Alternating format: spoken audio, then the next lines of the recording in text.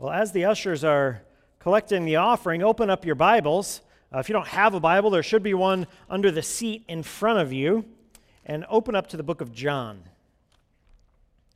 We're pretty much going to stay planted in the book of John all morning. And so you can open up there.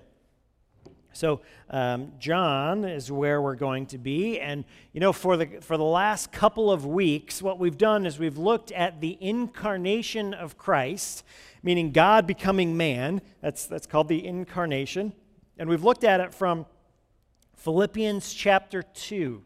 Okay, and I really believe that you cannot understand Christmas, you cannot adequately celebrate Christmas unless you have some understanding of the incarnation, what exactly Jesus did when he became man, how he left his position, what position that he had, how he is fully God and he became fully man. We have to understand those things in order to fully understand the gospel, but also to celebrate Christmas. Because when we celebrate Christmas, we're not just celebrating the fact that a child was born.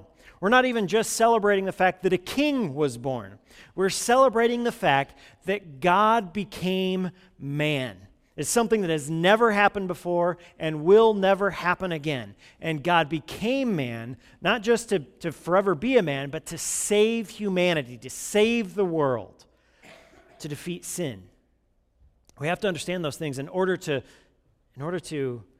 understand the gospel, but you have to it's only when you understand those things that you really celebrate Christmas.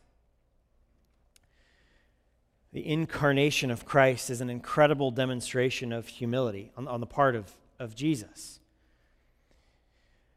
And Christmas is a time where we pause to remember that. Now, I understand that Christmas is also a time to travel for maybe thousands of miles to visit family and to have big feasts and to make hot cocoa and go look at Christmas lights and sing songs and open gifts and all of these other things that go along with the Christmas season, which are good, by the way. It's okay to celebrate. It's okay to rejoice. It's okay to spend time with family. It's okay to pass traditions down. Grandma is making cookies with their granddaughters and things like that. Those are all good and wonderful things. But if we're doing those things and neglecting the incarnation of Christ, then something's wrong. It's okay to celebrate in honor of Christ's incarnation. But what doesn't make sense for the Christian is to do all of the traditional Christmas festivities and then forget about Christ. I've always kind of questioned the statement where people are constantly wanting to keep Christ in Christmas. And I get the sentiment behind it, but it doesn't make sense because if you don't have Christ, there is no Christmas.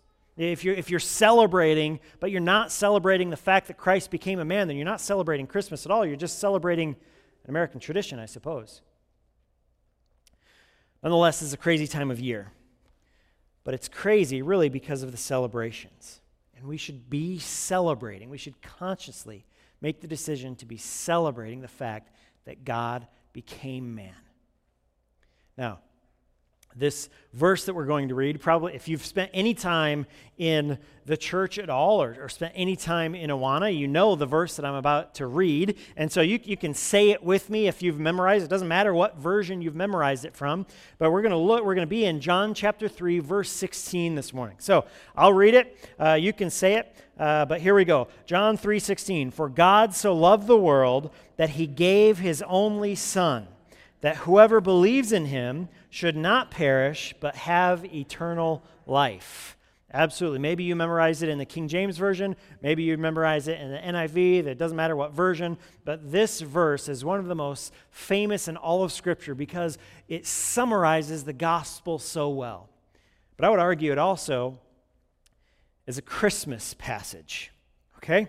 So, one of the things that we do at Christmas is we give gifts, right? That's what kids love. Let's be honest. That's what kids look forward to about Christmas, waking up and tearing into their gifts and doing all the things that kids do, right? But the reason, that we share gifts or exchange gifts is really they're an expression of love, right?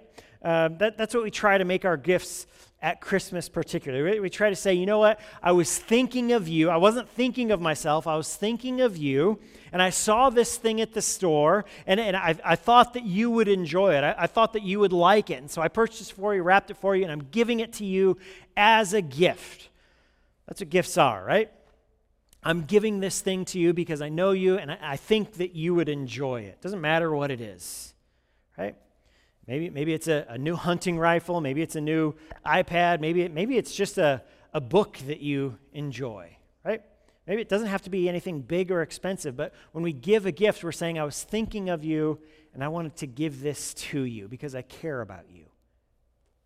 It's a physical expression of our love that we have, right? No, we don't have to give gifts. Gifts aren't an essential part of Christmas. They aren't even an essential part of life. But at best, our gift giving is a display of love, at best, right?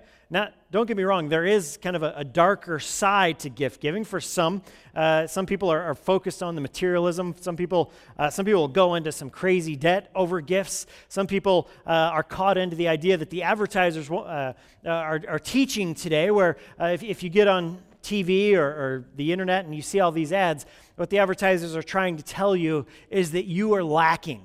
You're lacking, and your life is not adequate if you don't have, fill in the blank. If you don't have the new iPad or iPhone, then you're lacking. If you don't have that Mercedes sitting in your driveway with a red bow on it, then you're lacking. Then Christmas wasn't fulfilled for you because your spouse didn't buy you a new Mercedes. I saw a commercial the other day when I was watching the news, and it shows everyone, it must have been Christmas night, sleeping with their favorite gift, and it shows this guy sleeping in the bed of his Chevy pickup truck out in the driveway, right? And so the dog has a bone, and the kid has some sort of trinket, and then it shows the dad in a sleeping bag in the bed of his truck, which I thought was a clever ad. But the point is, you're lacking if you don't have this stuff. That's what the advertisers are trying to tell you. We get caught up in this materialism, right? Gift giving can also kind of play into our sense of entitlement. You owe this to me. You should give me something great. Sometimes we give gifts out of obligation. I want to point you in Scripture where we find a perfect Christmas gift. We see that in John chapter 3, verse 16. The perfect gift. And the first thing we notice as we read John 3:16, or as you think of it in your mind, the first thing you notice is that this gift is a gift of love. It was given because God loves. God so loved the world that he gave. Another way you could say this is because God loved the world so much, he gave. Because he loved. For God so loved the world, he gave. That's what God's love for you does. It is a giving love, a generous love, a gracious love, and it's free and it's unconstrained. The love of God that John is talking about here doesn't talk about our merits or our goodness. In other words, you don't earn God's love. God doesn't love you because you're good. God doesn't love you because you're moral. God doesn't love you because you have self-discipline or you try really hard. God loves you because God is God and he's loving. That's why God loves you, because he is God. God loves you because of who he is, not because of who you are. God doesn't make a list. He doesn't check it twice to find out who's naughty or nice before he gives his Christmas gift, right? That's it. Let me pause here very carefully, looking at how many children are in the room. This really is one of the main problems I have with the way most Americans celebrate gift giving at Christmas coming from a particular source. I'm not going to say the name because I don't want to ruin Christmas for anyone. But this idea of a naughty and nice list really enforces a morality-based salvation. Okay, so telling a young person that someone else will come and show grace through gifts, but only if the child is good, totally goes against the doctrine of grace. Not to mention the fact is, as we sit here and we promise our child that this is true and this magic happens and it's true, and then all of a sudden they grow up and realize that it's not true. It can do some damage to a child's faith, from my opinion. Now, God doesn't give because we've been good. God gives because he loves, and he loves because of who he is, not who you are, remember? In a nutshell, my little soapbox here, God is better than Santa. He absolutely is, every single time. And when we celebrate Christmas, we should be focused on the gift that God gave us. Celebrate it fine with other gifts, and celebrate it how you want with your traditions, but celebrate Christ, worship Christ. God's gift is free, and it's undeserved, and it's unsolicited, and you didn't even pursue it, but he gave it anyway. But there is a way that we can kind of gauge God's love. I really don't believe that we'll ever fully grasp or understand how big and how incredible God's love is. But I think we can kind of get a grasp on it. Not completely, but we can get maybe a snapshot, okay? In fact, when we find that here in John 3:16, first he says, you can get a grasp of it by what he gave and then who he gave it to. Okay, so that's how you can kind of grasp it. So let's look at what God gives. For God so loved the world that he gave, what did he give? His only Son. Okay, so this is giving us a picture of God's love. God loves us so much. Because God loved the world so much, he gave his Son. Okay? The gift itself, in this case, helps us kind of see the dimension of God's love for us. God so loved the world that he gave his Son. He gave his only Son. So much is crammed in to this verse. He gave his Son. Look at that. Look at he gave. God is not in your debt. God did not owe you anything. It's not as though your morality is so wonderful that God had to save you, that God had to send his Son. No. God loves you, so he gave his Son. He gave his Son to participate in humanity. And we've been studying this over the last couple of weeks, looking at Philippians 2. He gave his Son, and what did his Son do? His Son left his position in heaven. His Son came in and engaged with sinful humanity. He became a servant, not just a servant of God, but a poor servant of a man. He gave his life up to the point of death, even death on a cross. His Son was laid in a manger. He was fragile and weak and dependent on others as he's laying in that manger. He was vulnerable, just like any baby. God gave his Son to be hungry and thirsty, angry and joyful, to grief and loss. God gave his Son to bear our sin, so that he who knew no sin would be made sin for us, that we might become the righteousness of God in him. God gave his Son to the cross so that there he would bear our shame, bear our sin, but that he might atone for the sins that I've committed, the sins that you've committed. Nothing can serve as a full, perfect explanation of the love of God. But if you've ever wondered about God's love, if you've ever kind of been confused by God's love, you can look at Christ. You can look at the life that he lived and what he left in order to live it. And that gives you a glimpse of it. God so loved. How much did he love? He loved us. He loved the world so much that he gave his Son. He gave him to the manger, gave him to the rejection of the people, gave him to the injustice of Pilate and the Romans. He gave him to the nails driven into his hands. He gave him to the grave. 1 John 4:10 says this, in this is love, not that we have loved God, but that he loved us and sent his Son to be the propitiation for our sins. Beloved, if God so loved us, we also ought to love one another. He's given us his Son, his only Son, the Son who he loves, the Son who has been unified with for all of eternity.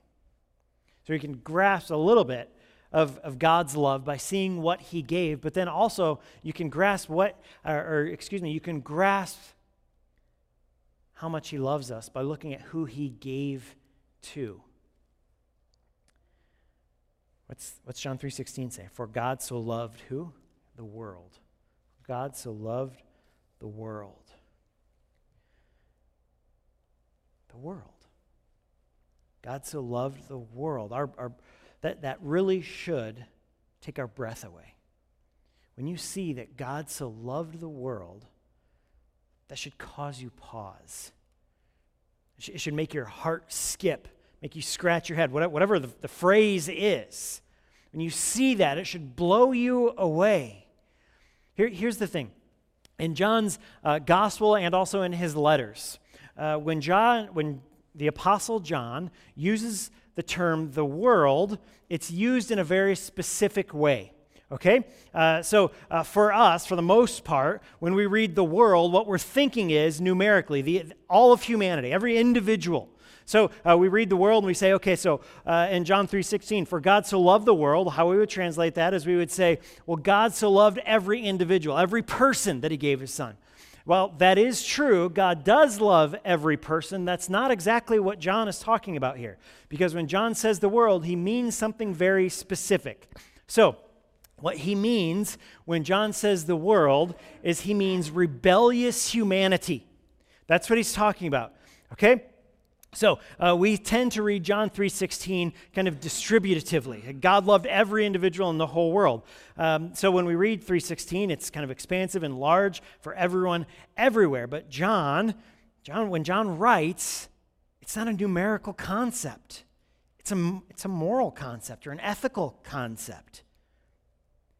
It's a way to talk about human beings rejecting God.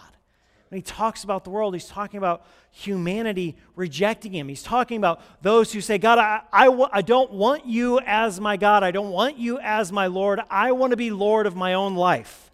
I want to be ruler. I want to be God. And this points right back to the fall, right? That's exactly what Adam and Eve did when they fell. So when John says the world, he's talking about rebellious humanity. The ones that are shaking their fists at God. So now reread John 3:16. Understand what he's saying when he says the world. For God so loved the world. In other words, for God so loved the people who hate him. For God so loved the world. For God so loved the ones who rebelled against him. For God so loved the ones who want to be their own God. He loved them so much that he gave his Son. It's incredible. It's incredible because when you think of it from a numerical standpoint, you say, well, God loved humanity so much. Well, in general, he loved us all, that there were some that he knew would be saved. But then when you look at it like this, he's saying God so loved the rebellious ones. God so loved the sinners. God so loved the ones who don't love him back that he gave his Son. And we see this, example after example in the Gospel of John, but you also see it in John's letters. John 1:9 says this. It says, the true light, which gives light to everyone, was coming into the world. Okay? John 3:19. And this is the judgment. The light has come into the world, and people love the darkness rather than the light because their works are evil. John 7:7. The world cannot hate you, but it hates me because I testify about it that its works are evil. John 14:27. Peace I leave with you. My peace I give to you. Not as the world gives, do I give to you. Let not your hearts be troubled, neither let them be afraid. John chapter 15, verse 18. If the world hates you, know that it has hated me before it hated you. That's the world in John's letters. That's the way the Apostle John wrote. When he says the world, he doesn't mean numerically every individual. He means ethically those who rebel against God. It's a way to talk about human beings who are lost in sin, shaking their fists at God, seeking to be Lord or King over their own life. And that's who God loves. That's who God loves. God so loved the world. It's incredible. It's not that God loved the ones that he decided he was going to save. It's that God loved the world. In other words, God knows who you are. God knows the sins in your heart. He knows the wickedness that you have indulged in. And he sent his son anyway. He sent his son. God loved the world that he sent his son.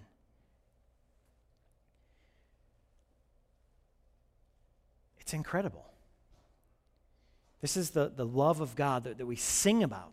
We rejoice in and celebrate at Christmas, the gift of Christ to a world of rebels like me and you. God knows everything about me. God knows the wickedness in my heart. And he still saved me. He saved me before I ever wanted him. You've not pulled the wool over God's eyes. You can't dupe God into loving you or persuade him by some performance of yours. It also means that you can't convince someone that you care about to just make a quick decision and they'll be saved. God knows you. He knows the sin that you've involved yourself in. He loves you, and he sent his son to die for you. And the beauty of Christmas is that the love of God sees you as you really are. He loves you anyway. What this tells us is that there is nothing that we can do or have ever done that would exclude us from his grace or his forgiveness. There is nothing, there's no sin or wickedness in our life that would make God say, you know what? He's too evil. She's too awful. She's too far gone. She can't be saved.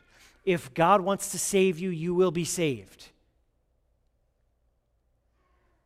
The love of God sees you as you are, despite your best attempts to sanitize your own heart. He sees the truth. He sees the world and its darkness and ugliness and sin, and he loves the world and gives the world Jesus. Not because you're wonderful, not because you're lovely, not because you're great or obedient, but in all honesty, it's because you're not lovely. Because we're not. We're sinners. We stand apart from Christ. We stand under wrath. We're facing the curse of God. Yet he still loves us and sent his son to die for the sins that we've committed. There's good news at Christmas. There really is. It's an incredible gift that God has given to us, a gift that we do not deserve. It's a costly gift. He gave his son up to the cross and gave him up for the world, for rebels, for those who have rejected him. And it's the perfect picture of love. Look again at the passage. For God so loved the world that he gave his only son, so that whoever believes in him should not perish but have eternal life. You could change this a little bit or translate it a little better probably and say that instead of whoever believes, that those who believe, some translations will say that those who believe, or the believing ones, will have eternal life. That's the impact of the incarnation. That's what the incarnation does. That's why when Christ was born, it totally changed everything. All of creation was radically changed on that night.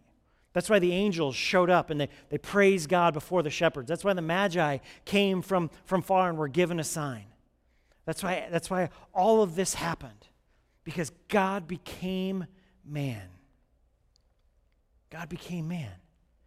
And God's radical love was put on display in Jesus Christ, in that baby in a manger. That baby in a manger isn't just a baby. That baby is not just a king. That baby is the holy God of the universe.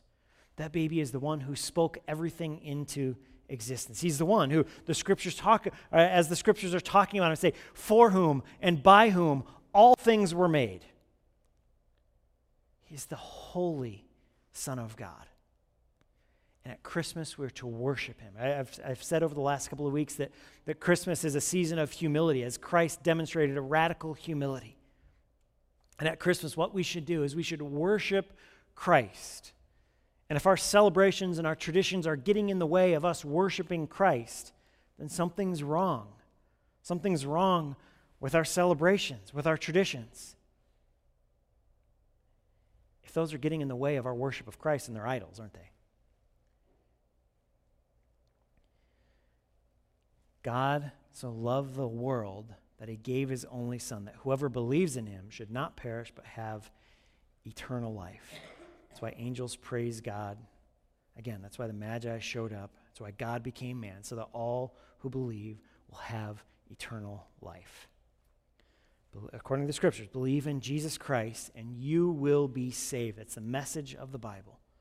That's the good news for Christmas.